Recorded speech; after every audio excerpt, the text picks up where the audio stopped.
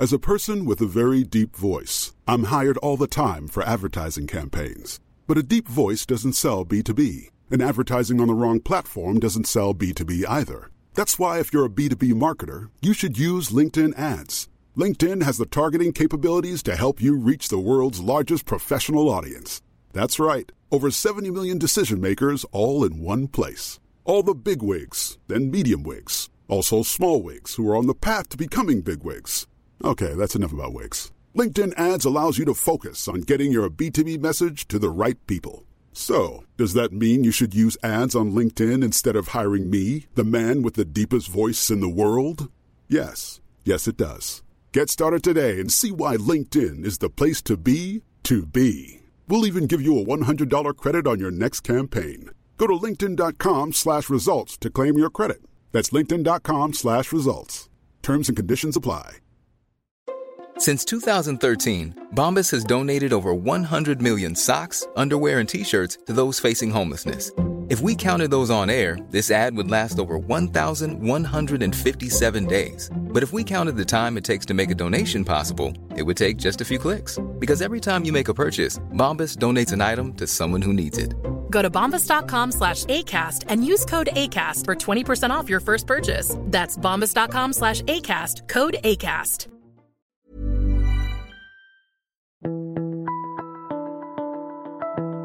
Welcome to The Mentor. I'm Mark Boris. As health and wellbeing macro trends continue to gain momentum, the alcohol industry is quickly filling up liquor shelf space with lower calorie drinks.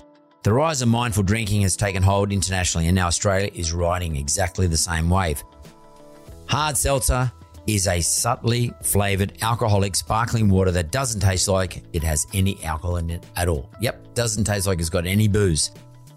In the space of less than 2 years, the category has exploded into the Australian retail landscape, drawing product ranges from big and small names in the local industry, and as well as attracting international brands too. Which is why Andy Scorer and Will Morgan couldn't resist getting a piece of that industry with their independently owned FELLR brand. Both Will and Andy have global experience working with some of the most iconic beverage brands in the world and met each other while working at an alcohol company, Pernod Ricard. They saw that the premix category was moving towards lower calorie and light fresh trends and created an Australian brand. FELLR is expected to hit 500%, 500% growth in the next financial year. Within a year, FELLR was available in all of Australia's major chains and independent liquor stores. They've had to move fast and they have to keep up that momentum as more and more want to get in on this seltzer market. So let's get into it.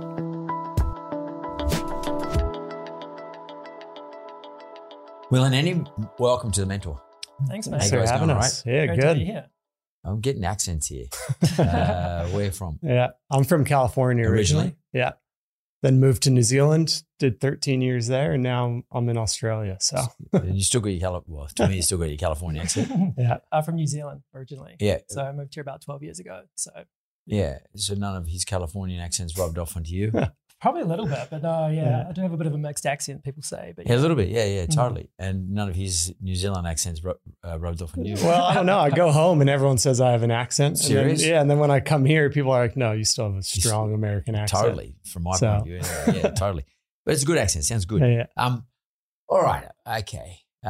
So let's just sort of work you two guys out here a little bit. Both from New Zealand at one stage. Why the hell did you go to New Zealand? I was playing water polo actually. Came out here, played a season, and then someone over in New Zealand that I knew was like, "Hey, do you want to come play out here?" And league's not that good out there, but I was just traveling the world, fresh out of university. Then met my wife, stayed over there for 13 years. So, why water polo? Like I just played it growing up, played Division I and NCAAs, and then there's no pro league after that, so you work your whole life to play this sport and then done with university and you're like, I'm in my prime, want to keep going. And then two options are kind of Europe. The other option was go to Australia. It's not the best league, but it's fun. Still get to play, still competitive. So who'd you play for a year? Played for Wests. Okay. Yeah. What grade? Did you play first grade or? Yeah, first grade. First grade, yeah. My brother still plays water polo. Oh, really? He plays for, he played for lots of teams. He played for Cronulla for a while. Then he played for Balmain. Sharks, yeah. I'm not sure who he plays for now, but like he's 60 something, so he's still playing. But he's like fourth grade or something like that. Yeah. And all my kids, not all my kids, all his kids and my kids all play water polo together. I think they all play Balmain. I get hit up to do the social stuff, but I don't want to be that guy that takes it too serious. It is pretty well, it's pretty full on water polo. Like it's an intense game. Yeah. Like it was 7 minutes a quarter or something. Yeah. 8 minutes. 8 minutes. Yeah. It's pretty full on. It's underwater, a lot of shit going on. I play Sunday basketball league, and you get those guys that take away too serious. And I'm always like, dude, it's social league. So I don't want to be that guy playing water polo. So I'm done. Well, there's plenty of that. I've been out of the games. There was plenty of those of that guy in those games. I've seen them. Yeah. Will, are you a water polo player or? No, I never. How'd you guys hook up? So we were both working at Pernod Ricard. So who's that again? So Pernod Ricard is one of the biggest alcohol companies in the world. So based out of France. Right. So owns like Jameson, Jacobs Creek, Absolute, and just a whole. Owns Jacobs Creek, the Australian wine. Yeah. So they own a Champagne Moom. Yeah, Champagne Moom, Stoneleigh. So we both worked there. So Andy was in sales, so doing on-premise sales, and I was in marketing and innovation. So yeah, we just kind of were friends there and got talking about opportunities and always spoke about wanting to do our own thing. Well, there's something in that. Like, so often partnerships get born in business environments or in a sort of a collegiate way. You both found yourselves working at a company that had a whole lot of alcohol brands in here in Sydney or Australia, and one was in sales, one was in marketing. And how do you get together? Like, because I know so many people that are working in organisations and they're thinking to themselves, "I've got this idea," and they think, "I wonder who it is in this place who would like to do this with me." And so, how did you go about it? I mean, do you both have a separate idea and sort of claimed each other, or did you both just become mates first and then work out that you could do something outside? No, we're mates first. And I think, as you point out, when you're in that corporate environment, you kind of know the people that are going to be corporates for life. And then you kind of know guys that are kind of, I'm here to learn. I don't want to be here for the rest of my life. And that discussion came up with Will and I because we were friends and chatting about it. And, we always wanted to kind of say, like, let's do something, or I don't want to be here forever. I want to start my own thing. And I'm from the States. Seltzers are massive there. White Claw dominated. It's outselling Bud Light over there. So I kind of knew it from seeing it from the States. And Will was in the innovation team. And what happened? You went over to Europe and they had a whole summit on seltzers over there. Just saw how, I guess, all the European countries as well were really kind of looking at that space, like RTDs, because RTDs in Australia. What's an RTD? Ready to drink, so a premix drink. So Australia's got a very mature market with RTDs. They've had it for 20, 30 years. Your Jim Beam and Cokes, Jack Daniels and Cokes. I know them. You know them well. Nice. When I was 19.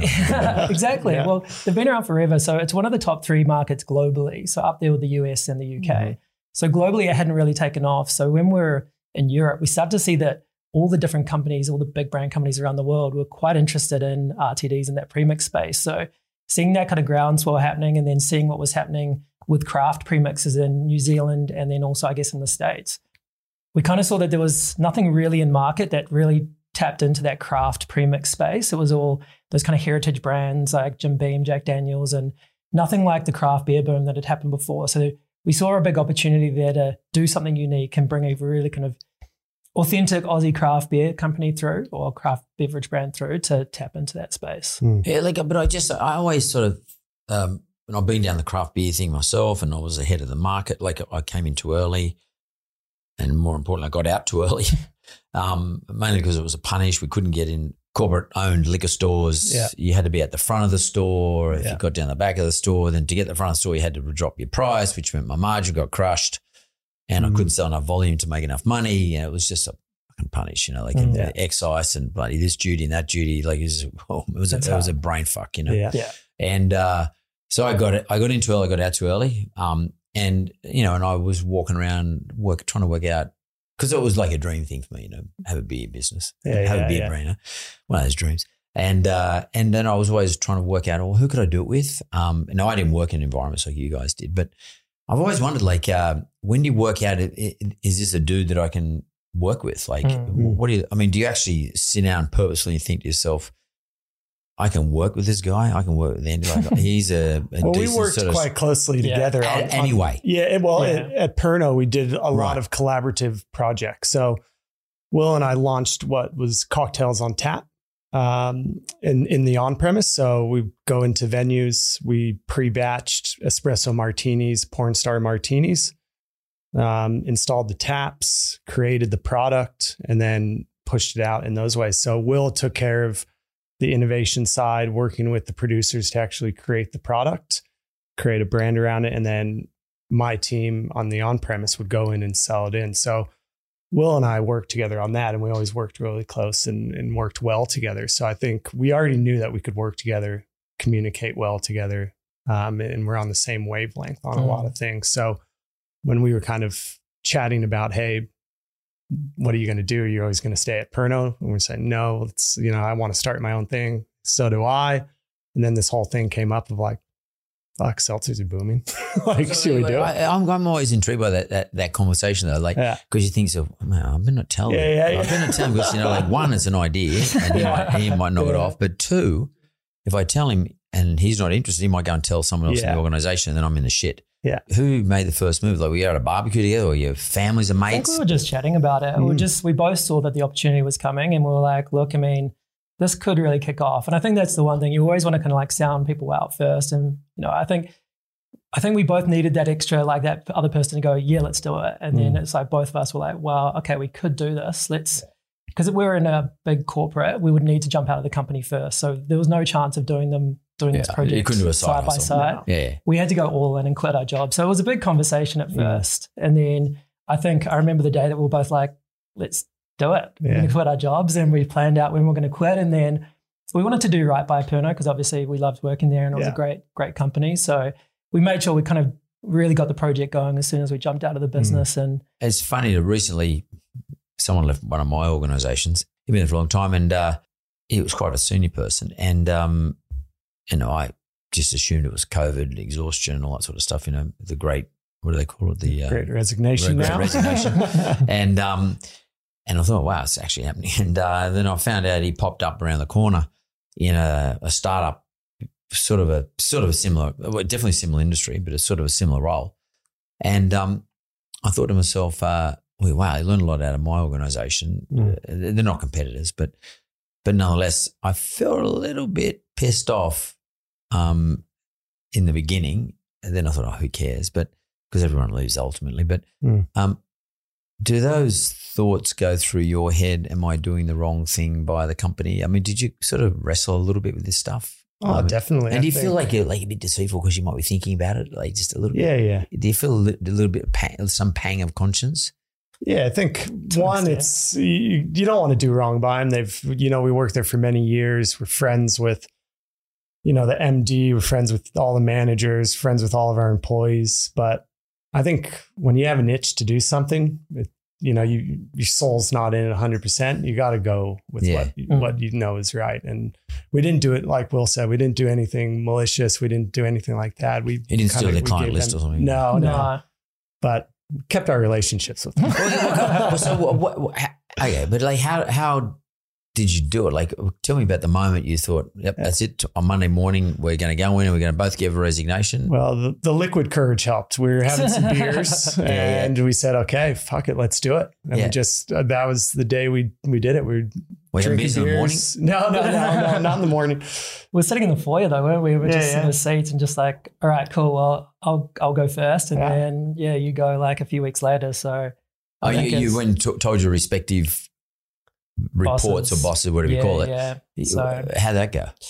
It went fine. Like I think they knew that there was a bit of frustration on my end with where I was at in the company and where I was going. I'd had those conversations before. So I think it was just, but it's an interesting conversation because they're like, well, so what are you going to do? It's I'm just off to do some consulting, independent consulting and just spin a yarn. So More for soft landing than deception though. 100%. It's just, But there's nothing wrong with it either. No. It's normal. It happens everywhere. Yeah. And a lot of innovation, initiative and with innovation comes out of people who work in big organizations because a lot of times the big organizations, they like to be innovative, but they're a bit slow. Yes. And it can be a bit frustrating. Yeah.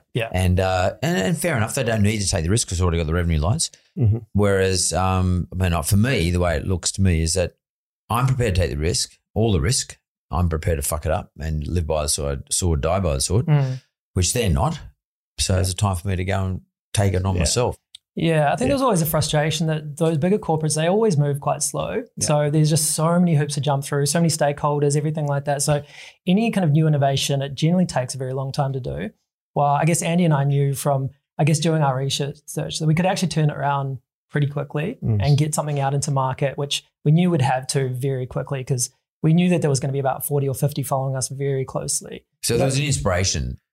We kind of saw what was happening in New Zealand. There's this kind of craft premix kind of groundswell happening, and it was really taking a lot of share from beer and wine and everything like that. And then I guess coupled with the seltzer boom that's happening in the States, we kind of saw that this kind of low calorie alternative to beer, alternative to vodka was really kind of taking off. And because there was that missing gap of craft premixes, there wasn't really anything in market. We knew that there was a market for it. Australia would have the taste for it. So I think it was just, we just saw that gap.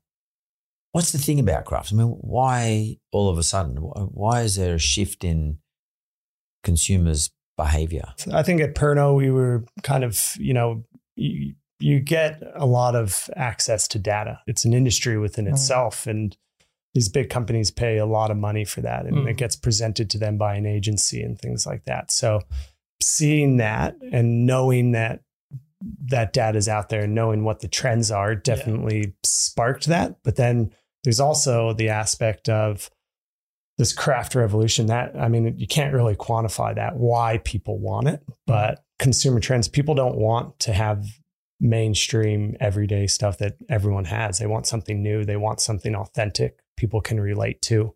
They want to be proud to share it. They want to be proud to drink it. They want to be seen drinking it. Those are the brands that are really growing and thriving in today's industry. It's very interesting because this morning I heard as parts of the world become more wealthy, Australia being one of them, of course, New Zealand being another one, as we become a more wealthy nation, we spend more money on alcohol in two ways. We have more of it. We consume more of it by volume, but we spend more per volume. Is there some sort of behavioral psychology behind this? Is it about us rewarding ourselves? People just love sharing new stories, new products with people. If you take a Smirnoff or a established like heritage brand like a Smirnoff to a party, then people are going to be like, they know what it is. It's not unique. People these days, they're wanting to spend a little bit more, but they're also wanting to be an expert in, say, a category or bring something new and share a story. And I think that's where, for us, brand building is building that authentic brand that has a really strong story behind it that people get excited about. They believe in it. They can get behind it and then share it with their friends and share the story. So sharing has a big part of the behavioral change that we're experiencing. We have more platforms to share our stories too. Yeah, and for us, we charge a premium for our product. And so we're never going to compete with a Smirnoff or something on price. So what are we going to do to convince someone to pay that extra $2? It's building that affinity to the brand. It's building that connection with a customer that will be like, right, I'll pay an extra $2 because I love the flavor, but I also love what these guys are doing. How has this demand arisen? Is it because we are more wealthy or we're just more adventurous? What do you think it is? I think it's probably the wealth and adventure as well. And I think it's a combination. I think probably adventure drives it more because people that aren't wealthy are still adventurous looking for these new products. The whole alcohol industry has shifted with this craft revolution. It kind of started in beer. Now you've got it in spirits, your low batched spirits, and then you've got wine as well. We noticed that the RTD category didn't have any of that. It was all mainstream, like Will said earlier. You got your Jim Beams, you got your big players, Wild Turkey, but there was none of this like craft experience within the RTD category. And that's where we kind of saw that growing in New Zealand, but nothing in Australia. I think it's the health and wellness kind of phase as well. That trend's really kind of been kicking off. So again, that's a premiumization trend as well. Well, I'm just like the lower cwer, lower alcohol type of trend. Better for you. Better for you, yeah. So I think people are willing to pay a little bit more to feel a little bit better about themselves, to drink a little less sugar, that type of thing. So it's almost like a perfect storm. It's that independent craft revolution mixed with that health and wellness space. has created this perfect storm where people are willing to seek out new brands, pay a little bit more for a certain product. So you start in, I guess, your more populated, like more affluent kind of areas that are just more around where the brand starts in the center of the cities. And then I guess build out from there. Because we don't have the media budgets to really talk to the whole of Australia, we focus on, I guess, influential pockets that will then seed the brand out authentically from there. So let's go to the break. We'll come straight back. And we'll talk about this nitty-gritty stuff. How do you make sure it's always the same every time? You know, how do you work these bloody formulas out and get someone to manufacture these things?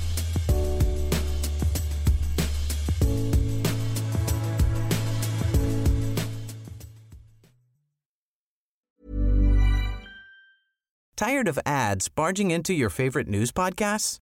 Good news. Ad-free listening is available on Amazon Music for all the music plus top podcasts included with your Prime membership. Stay up to date on everything newsworthy by downloading the Amazon Music app for free or go to amazon.com/news ad free. That's amazon.com/news ad free to catch up on the latest episodes without the ads.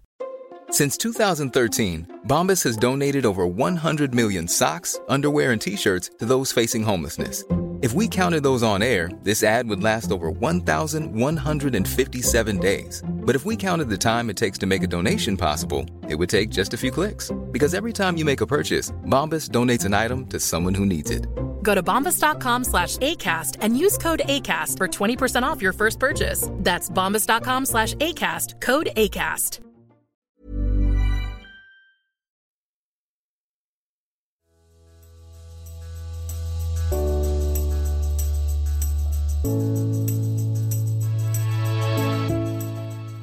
I'm back here with Andy and Will, and they're from FELLR, FELLR. Cool name, actually. I guess they called themselves RTDs or something. I don't know what it is. I don't even know what it stands for. But basically, we're talking about alcoholic, seems to be low-calorie mixes, basically booze in a can. But it is a new trend. And I think the very first thing I want to establish is, what is the product, actual product itself in the can? That is, what is in the can? So basically a seltzer is alcohol with soda water, and then you mix in flavoring into that. So there's two different types. One is a spirit base, predominantly vodka or neutral grain spirit. But with ours, going back to that craft perspective, we actually wanted to create our own base. So we brew our base in a similar method to beer using rice and corn. We brew that and then we put in yeast. And then that brews for about 3 to 4 weeks. And we come out with a really crisp, dry alcohol base. Is it clear or colored? Or? Yeah. It's like base, a clear base. Yeah. So it's quite clean looking. It's clean Once looking. you filter it in centrifuge, it comes out quite clear. Yeah. Right. Okay. Yep. And then, but is it more like a beer than say a vodka or a gin? It's somewhere in between almost, because what we do is we actually brew the base up to about 16%. So it's a high alcohol base. And then we blend it back with the water. So then you get the dilution. So our drinks for the 330 mils are only 4%. So it's one standard drink per can. Right. So it's 4%. Just remind me, in terms of beer, it's a bit higher than that, isn't it? Normally a normal beer? Yeah. It's about 5%. So mid-strength's around about 3.5 and then the normal one's about 4.7 to 5. So somewhere between a mid-strength and a full-strength beer in terms of alcoholic level. Yeah. But you brew it similar to the way you would brew beer? Yes. But it's Same done tanks. with corn and...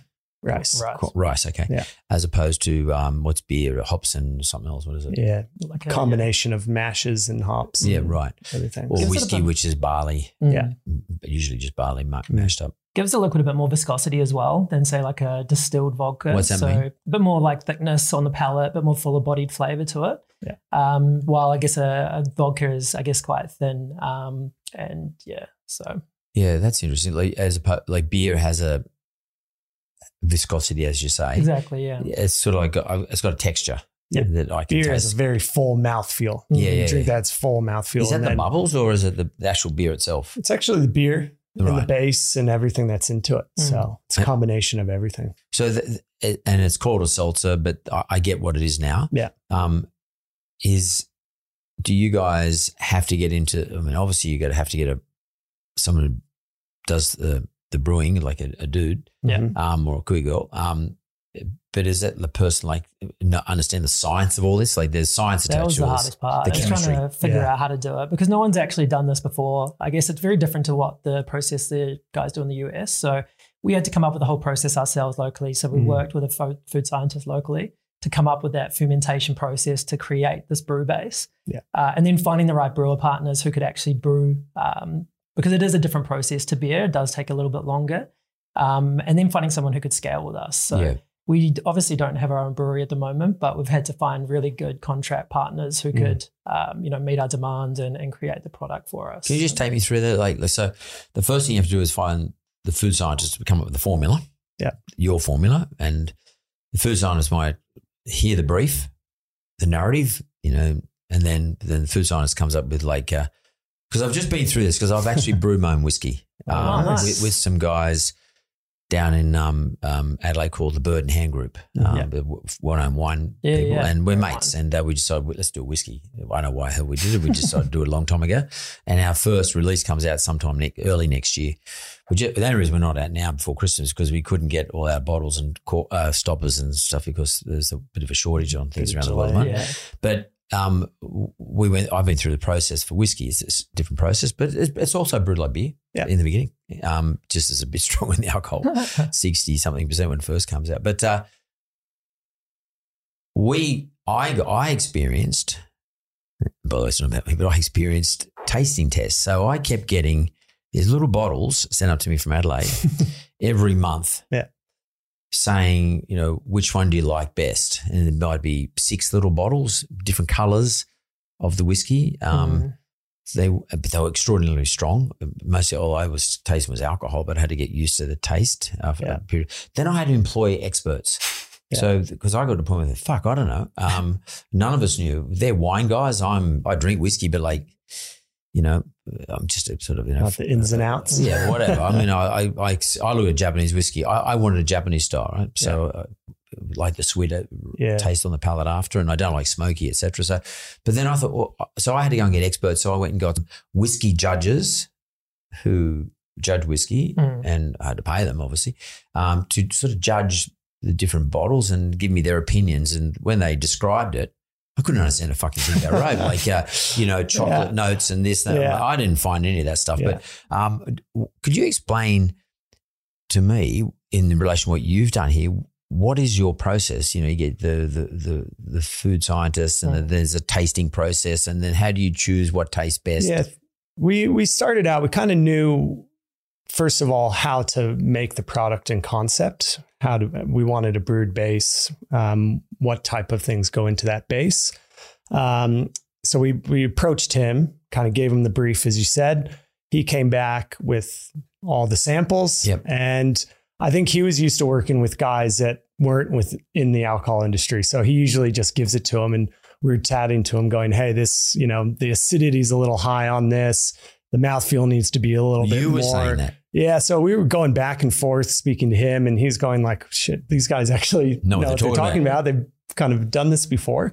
So it took a long time. So it wasn't just, hey, do this, and then we got something back. And that was it. And then we brought it to the brewer to make it. We went through multiple samples. People don't realize that the number of iterations of the tasting and sending it back for, you might change one thing, but that changes everything. Exactly. And then you just got to keep doing it and doing and doing. So where would you do this? At home on a Saturday afternoon together, or it was quite funny by the end of the day? Because we only launched started last year. So this was all done through lockdown of COVID when it first kind of locked down. So again, it would be like getting all the samples shipped up to our apartments. Can't really leave the apartment. So it'd be like, try it, see how we go. But and then get Andy to kind of run downstairs and just wait outside, pass him out the bottles and that type of thing. So we definitely went through a few iterations, but I think because of our background, and I think that's why our experience previously at Pernod was so helpful, is that we needed to sprint from the outset. From when we decided we were going to start to trying to launch 4 to 5 months later,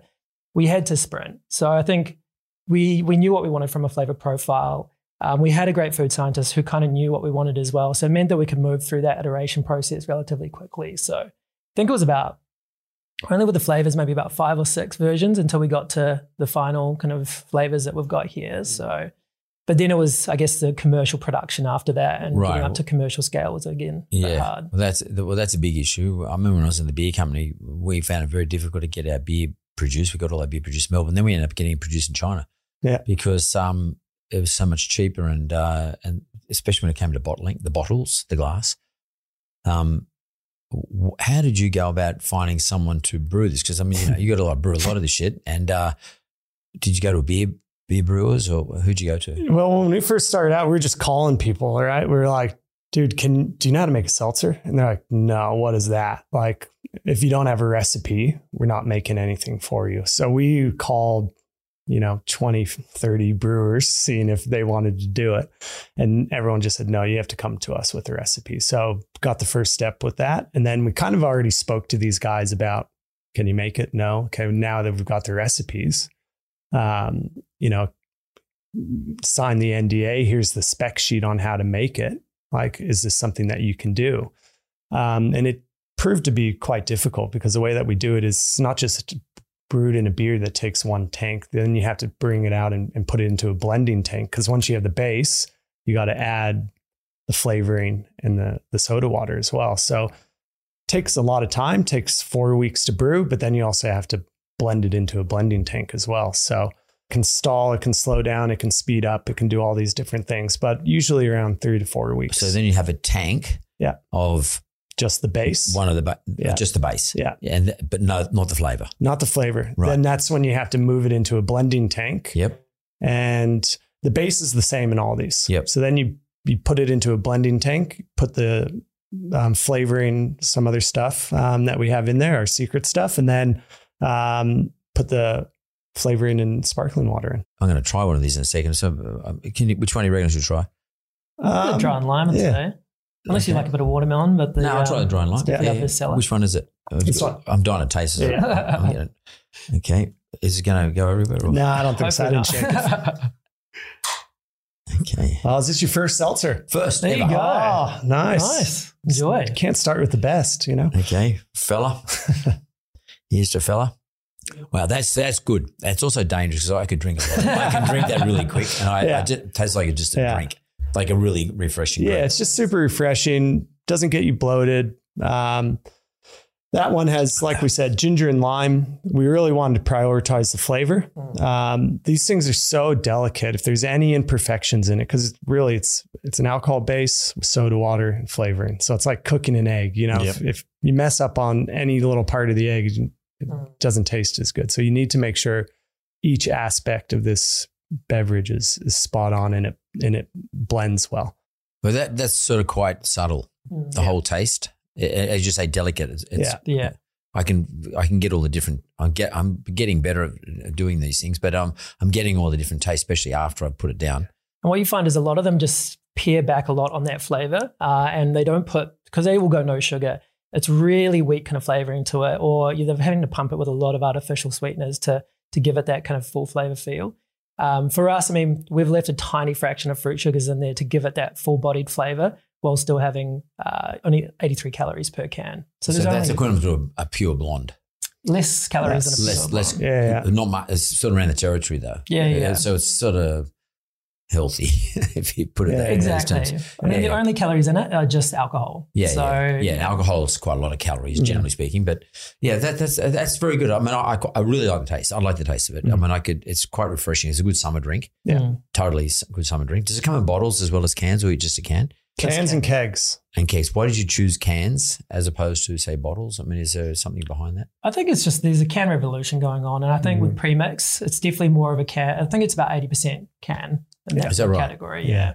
So I think for us, I mean, we've also chosen the beer can for a very specific reason as well. I mean, we kind of knew that everyone was going to be copying White Claw and coming into the market at the same time. So for us, we didn't want to do what everyone else was going to do. What is that?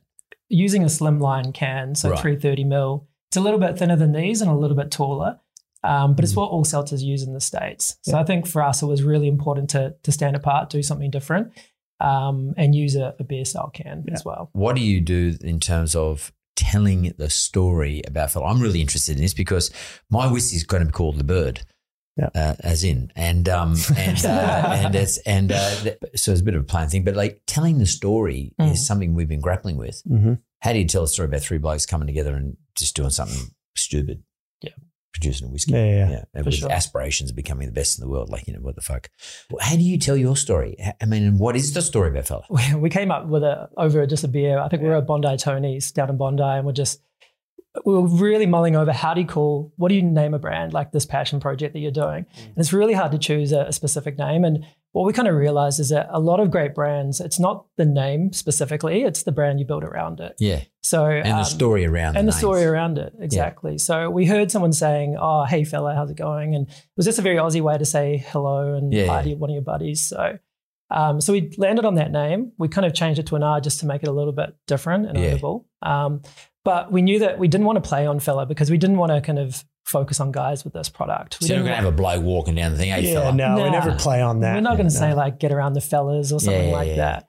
So for us, the key proposition was all around this welcome to a land of fizz, which is what everything was going to fall out from. So a land of fizz is the land, so Australia, the sunburnt country, which is what all our kind of lingual, visual, internal cues come from. So everything from our gradients is like from coastal culture, sunsets, everything like that. Colours? The colours, sunsets. The name FELLR, obviously lingual cues from Aussie speech. And then the fizz is really that unique Aussie kind of energy, stoke for life that we inject into our comms, our tone of voice, and then even our photography. We use really grainy film, Super 8. How would you express those things if it comes to advertising? Yeah, I don't think we have a brand story so much of like we were two guys sitting around and this is the story of FELLR and we created it with this and that. And kind of like, how wine labels always have a story on the back and everyone's like, what the fuck is this story? Yeah, like, no one reads it. Don't really care about this. It's more about people interacting with the brand. And we've always said we didn't create a seltzer brand, we created a lifestyle brand. We want people to be able to relate to this in a very authentic way. And what we've done in that sense is we do a lot of our marketing and in terms of experiences with the brand. So we do a lot of pop-ups in bars, in restaurants, festivals. We created our own bar down in the Botanic Gardens where we have monthly music sessions. And people get to experience the brand. That's something that I used to work at Red Bull, and that was a big thing that they used to do. They would never do billboards, but they would always have experiences. You go to their events, there's girls handing you a can, you interact with that can and you kind of associate good times with that drink. And that's what we kind of want to do with this brand. So it's all about proud to share with your friends, but also having a good time with them. And that's when you reach for FELLRs, when you're going out with your friends, having a good time. Do you build a brand Bible? We are working on one for sure. But I think for us, it's really about cutting through, I guess. A lot of the big brands, they always just do the same stuff. They might just post a photo of, Byron Bay or just get an influencer who's really just posted about 10 or 15 other brands in the last week to push their product. And I think it's going back to building that authentic story and really building brand love with a customer. It's just doing something that they relate to, that they can really get behind and sell your story for them. Because if you've got a brand that they really relate to, that they're passionate about, that aligns with their values, and then you've got a liquid that they love, you've instantly got a viral product that they're going to go tell their friends, and then they're going to tell their friends. And I think from a small base for two guys just trying to get a brand up and running, that's far more valuable than, $10 million on an advertising campaign trying to push something that they've seen a million times. So you launched, when did you launch? Sold our first can July last year. In the middle of the pandemic. Right in the middle of it. And so you've sort of been kicking along for a year and a bit now. Yeah. Are you collecting data as to people's experiences? Are they sort of coming along for the ride like you've expressed in terms of just the brand? Drive down the beaches in Sydney and just see the picnics there. So serious? Yeah. 100%. Yeah, I haven't been out enough because we've been locked up. But I'm not joking. Is that the case? Yep. Yeah. People are drinking these on the beaches and stuff. Absolutely. No, so where's your demo? Is it in?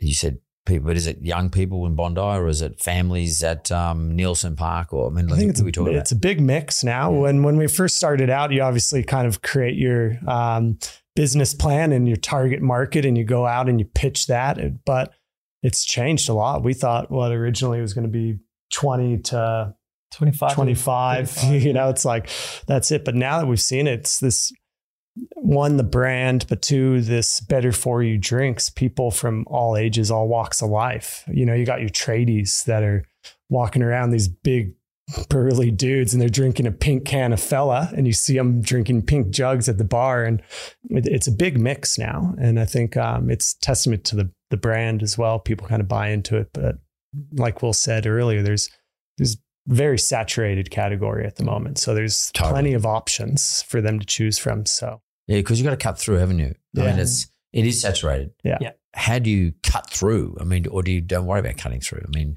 you've got to cut through. I think we kind of saw that, you know, anyone who went into this thinking that there wasn't going to be 50 brands following suit in the first year went in very blind. And we kind of knew that everyone was going to come in, throw stuff against the wall, figure out what sticks. So year one was always going to be a bit of a trial, like see what flavors people likes, what brands resonate, that type of thing. So a lot of the big brands have really changed their tact. A lot of them have fallen off and disappeared. We've always had a very clear strategy. We've known where we've wanted to go. We've known what brand we wanted to create, what liquid we wanted to go with. So again, we've been able to sprint from the start. So again, that was super important. And then just knowing that everyone was going to copy White Claw. So you've got about 10 like white cans, slimline, tall cans, round logo, some kind of obscure wave reference sitting next to each other. And you're all kind of claiming, oh, I'm low sugar or I'm 83 calories. If you're all doing the same thing, then you're not standing out. There's no point claiming. Exactly. So we've made it very small in our can. And for us, that's why we say we didn't want to create a product. We wanted to create a lifestyle brand. So around this FELLR product. So that really helps us, I guess, connect more authentically with Aussie culture, Aussie youth, and then build that kind of authentic brand that people will tell the story about. And is the Aussie piece, I mean, obviously to appeal to Australians to buy it, but is the Aussie piece also something you're playing on because people in America, for example, love Aussie stuff? A lot of people around the world, like, are you looking at exporting it to other countries because of the Aussie-ness of it, or are you just looking at Australia? I don't think originally that's what we thought, but it definitely has its advantages. I think Australia and New Zealand made products are viewed as premium around the world, and so we kind of already fit into that demographic being premium as well. So I think it'll have its advantages, and clean and good provenance. And, there wasn't an arsenic pit next to where the thing was brewed. And, we know we're not going to get poisoned blueberries or something. I mean, there was no motive behind it in terms of just going with this. It was just more of an authentic. We wanted to build the brand that we love to live every day. It's really funny. You just said you got a couple of guys that come from another place and they come to Australia and they've been here for a number of years, and there's some things that they really appreciate that they think are pretty cool about Australia. And it takes a couple of foreigners to start to, we all take for granted. Yeah. And what you're doing is you're actually picking it out and you're reselling it back to us. and because, as you say, we take for granted, but once you talk about it, it is important. Oh, definitely. How did COVID affect you? The COVID lockdowns, all that stuff. It affected us. Well, we were going to start in the on-premise. So we were about to put all this damn liquid into kegs and go, let's really shake this up. Let's be the first seltzer on tap and not even worry about cans and build the brand in the on-premise because people get to experience it. You're going out, you're having a good time with your mates in these really cool pubs. You get to be associated with those pubs, use their name to build your brand as well.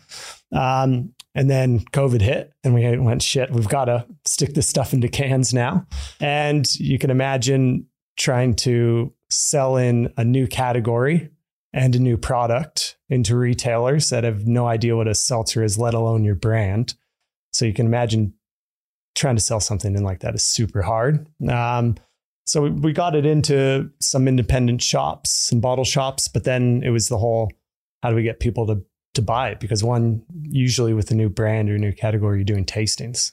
So you walk into an independent shop. Hey, Mark, have you tried a seltzer? No, try this. It's FELLR.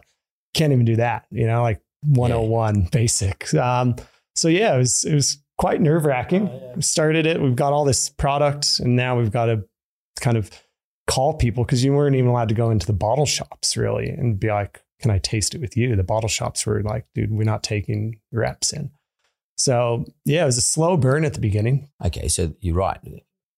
With the little experience I have in this, if you can't be in there doing a taste test, and if you didn't have the budget to start off with to, advertise the shit out of it on television or whatever, or wherever everybody's watching, if your price is not right and you're not the thing that everybody's already buying, you're not going to be up the front of the shop, the bottle shop. You're going to be at the liquor store. You're going to be down a little bit further down because everyone fights for position in the liquor store. How did people start tasting you? Like, I mean, how it's does that a work? weird thing, eh? Like you have this like dream of like starting a business and like getting out, selling it, going, chatting to people. And then you're on your computer in your apartment, locked down, just like, people drinking this yet? Like, and then you kind of realize that first moment when you know that your friends have stopped or it's gone beyond your friend group and that type of thing is when you kind of really get excited and that type of thing. But again, the brand had to stand on its own two legs. Yeah. So if someone was going to see it and try it, then tell their friends about it, then, you know, it had to do that job itself. So I think if I walked in the store, sorry to interrupt, but if I walked in the store and I saw it there, I don't know what it is, so I'm not going to buy it. And then you know, the dude at the counter, he's not going to sell me. I probably wouldn't even ask. But how did you get me to? Well, we pushed our socials, so that kind of got a little bit of the story out. And we started in Bondi. That's where kind of we sold to some guys that we knew in the bottle shops there, helped us out, took a chance on us, put us on the shelf, told all of our friends about it. We gave some product away to some people that we wanted to work with. We don't really do kind of influencers, but we work with artists a lot. So giving the product to them, chatting to them. And eventually, you know, the seltzer category started picking up momentum and people started talking about it. And then White Claw announced that they were going to come. And now all of a sudden people were kind of new of this seltzer category. But we also did in-store visibility, putting up posters, putting up wobblers, just all the standard stuff. And luckily the can stuck out on shelf and people started kind of drinking. And then we just blew up in Bondi because that's where Will and I were based. And those are the only bottle shops that we could get into. And it's grown fast over the year and it's been awesome. In terms of distribution, how do you distribute your product? Well, we use a lot of wholesalers, so wholesale business. We're in the likes of ALM, ILG, those guys, and they distribute to independent bottle shops. And then we're also in Woolies, which is Dan Murphy's, BWS, and Coles. How'd you get into Dan Murphy's? What's the process of getting them to stock your product when everyone's trying to get there? Yeah, well, they've got a category manager, and he's the gatekeeper. So this guy, for all Dan Murphys and BWS, there's one dude that makes a decision for a category. So the RTD category. Right. Then they've got one for beer and wine and spirits. So this guy is the gatekeeper. You need to get him to look at your brand, believe in what you're doing. Also commercials as well. But a lot of it's, you know, do these guys actually know what they're going to be doing? So you pitch to them, brand, you taste it with them, and then they go, okay, well, we want X amount of margin. And you go, you fucking kidding. Out of the price. And you recommend a retail price. So, it's a lot. Combination of things. And that's, again, the first time we had our first meeting with them was right before lockdown. Mm-hmm. Seltzer category was pretty much non-existent. So these guys were like, we're only going to put one of these things on shelf. Now they've got, 2 bays of it. 30, 40 products in each store. But it's just negotiating with them. Once they believe in the brand, they like the taste, it's negotiation on price and then with the distribution within their stores. Because once you get with them, they're everywhere. I mean, they're by far, those two, Coles and Woolies, are by far the biggest. Well, they sort of do your marketing for you because they're basically marketing organizations who charge you a fee for shelf space. Exactly. Yeah. That's how they operate. Yeah. It's real estate, right? Yeah, it's real estate. And you know what? When we first did it, we got knocked back at first. They said, look, we're taking 1 or 2 seltzers. We're going to go with the big guys because they obviously give them a lot of money and marketing funds and everything else. And then they called us back and they went, hey, we're going to start this local program. We'll give you X amount of stores. We'll test it out, see how you guys go. And then, we jumped onto that and it moved extremely well. We had the number 1 rate of sale seltzer kind of in the stores that we were in. And we've slowly built our distribution, which was kind of a blessing in disguise because you jump up, you need more cash flow. And we needed to raise more money. So Will and I we did a small raise with friends and family. But other than that, we haven't brought on any external investment. So where to from here? build out a little bit. I think that's like, so Woolies and Coles, obviously for us, because it was just two of us in the whole business, that's the easiest route to get broad distribution because you're talking to one person who has access to all those stores. So I think at first, like that's why we kind of went for those kind of channels. The independent channel is huge. It's about 8 to 10,000 stores of individual store owners around Australia. The problem with that is you actually need to go pretty much knock on every single door. So for a small brand trying to get into the kind of banner group core rangings, you need to have about 80% of the ranging anyway. So not having a sales team ourselves and not being able to go out and knock on every single door, we went down the national account routes. But now I think we've still got 10% ranging in those. We can still grow in those areas, but this independent area is where our focus is now. So we're obviously got a sales team that we're onboarding now, which is great. Some awesome guys had just started, and that's kind of where we see the growth of the business for this year as well. It's interesting. Timing is such an important thing. I mean, your timing, I could call it impeccable, but I could also call it sort of synchronistic too, and sometimes it requires both. I mean, we had COVID, people locked down, people were more interested in looking up different things, tried different things. People are more curious, much more adventurous. People also aware of trends overseas for some reason. We all checked out certain things. And then here you guys are launching sort of pretty early doors. But off the back of your own experiences though at Pernod. Yeah, I would not want to be coming into the space now. Yeah. It's already diluted. It's super saturated. It's I don't think that people will be wanting to put more seltzers on their shelf space. A lot of things have definitely gone our way. So we've been relatively lucky, especially just being two guys up against, your Smirnoffs. Like every single big beer company, spirits company, anyone who's sold a alcohol venture in the last 3 years has thrown their hat in the ring. So we're up against everyone, and it's just been the two of us. So we're excited now to bring on a team finally to start helping out because we've both had newborns as well in our first year of business. And so time's definitely been stretched out. And but it takes me back right to the very beginning, to be honest with you, when we talk about timing, and it's not luck, but you two guys made a decision at the right time.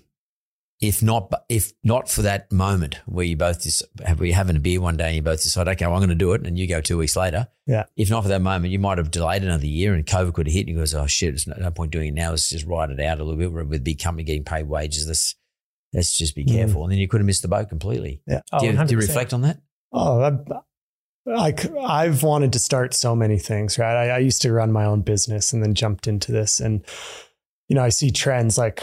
I'm from California. I was like, fuck, I want to start a Mexican food restaurant, kind of like, and then all of a sudden there's Mad Mex, Sombrero, all these things. And then, there's a frozen yogurt thing that I was looking at, and then you just see these people do it and you kind of go, fuck, I should have just done it. Yeah. So I think I got to that point where I always knew I wanted to jump back and work for myself and do something. And like Will said, I think it's easier when you have someone doing it with you because it kind of, you get to share that load, you get to share that stress and catch up and make sure everything's going well. You get affirmation too. Yeah. I was quite lucky. I think I found out 3 weeks after I quit my job that I was having my first child. And I was just like, so I feel like if I had delayed it and I found that out, then, you'd run it in your mind, like, should I stay in a more, safe, corporate job, really kind of take the paycheck, or still probably would have gone for it. But I mean, it makes you think. What would you say about that moment when you think it's time, I've got to do this? Yeah. I mean, we just fully did our research. So I think, and what I say is that we always we work to our unfair advantage. So we had such a broad range of experience. So Andy in sales and me in kind of marketing and innovation. So we kind of had the base level of like experience. We knew we could do this and we knew we could do it very fast. So I think it was just, and I've wanted to do like brands before and I just never really took that jump. I think we kind of got all our ducks in a row. We kind of knew that we could potentially do this, get it working. And then it was just that leap and I think that's where what Andy said, having both of us being like there together in the same boat, being like, yeah, let's do this, really helped. Because I think if I've always looked at doing stuff myself and I've never really taken that leap because it was just all on me and I just never made myself make that leap. And I think that's where having Andy there was, that extra support and having someone there along for the ride was really important. But why not? It's like I was in a corporate job. I did like it, but if it didn't work, you just go back, right? It's funny you just said that. Some people ask why. Some people say why not. Yeah. And I'm a big believer in partnership too, like what you've done. I mean, I just think it's much more powerful in your own mind. Yeah. It's probably not that much more power, but it is much more powerful because you just believe in yourself a lot more. You end up having belief in the idea, the business. And then when one's down, the other one picks you up and vice versa, et cetera, and you can sort of ride through it better. Quickly ask you, offer to you, do you have a question for me? Do you have any questions you want to ask me? Obviously, there's just been two of us in the business. So we're now looking to start building out our kind of advisors and that type of thing and build out, a strong board eventually. Yeah, I think that's a really good point you just made, by the way, advisory board. I don't think you need to have people on your board. And as soon as you start asking people, could you join my board, they get nervous because all of a sudden they become responsible as directors. You got to work out, how do I find somebody who is like-minded, will challenge me in things that I'm good at, and also be adjunctive to things that I'm not good at, and put them on a side environment. You don't, because unfortunately, sometimes you can get these individuals who then want to try and run the business for you. And that's not what you fucking want. That is a punish. That is a total punish. And or they get so nervous outside, when they're not on just an advisory board, but they're on a board, or they have some sort of official role, they get so nervous that everything they tell you is always guarded and around, it sort of sits around compliance. And that's what leads them. You want freewheeling, free-thinking, experienced, adventurous individuals who are doing it there if you can, because they absolutely love it. Yeah. And I'll shoot straight with you, huh? Yeah. No shit. Just straight into it. And not there for the lifestyle. Yeah. Not there because they get a pallet of fucking free booze every month or something like that. I mean, like, I know I'm exaggerating, but yeah, but that's how I tend to form my advisory groups. But most important, I think you said a really important thing. They tell you straight. They don't fuck around. Yeah, yeah. It's a tricky thing to do. I've been on strategic advisory boards where dads have asked me to go on a strategic advisory board for their kids who are running businesses. I used to do it, and I found the dads used to tend to get in my ear, and they were actually using me to try and control the kids. And then I resigned. There shouldn't be any affiliation. Definitely. Yeah, thank you. Yeah. Well, guys, that was fantastic. I really enjoyed tasting we'll leave you some more. brew. So, yeah, enjoy. I love the name, fella. I mean, it's an old school name. I mean, I got friends, older friends, who would say to me, "Hey, fella," that's how they used to talk to us. Yeah.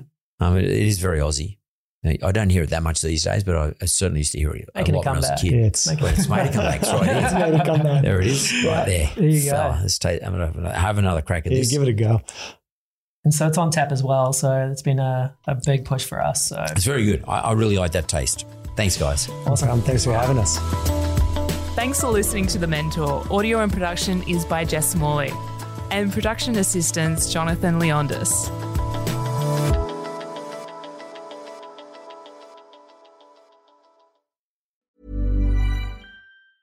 Tired of ads barging into your favorite news podcasts? Good news. Ad-free listening is available on Amazon Music for all the music plus top podcasts included with your Prime membership. Stay up to date on everything newsworthy by downloading the Amazon Music app for free or go to amazon.com/news ad free. That's amazon.com/news ad free to catch up on the latest episodes without the ads.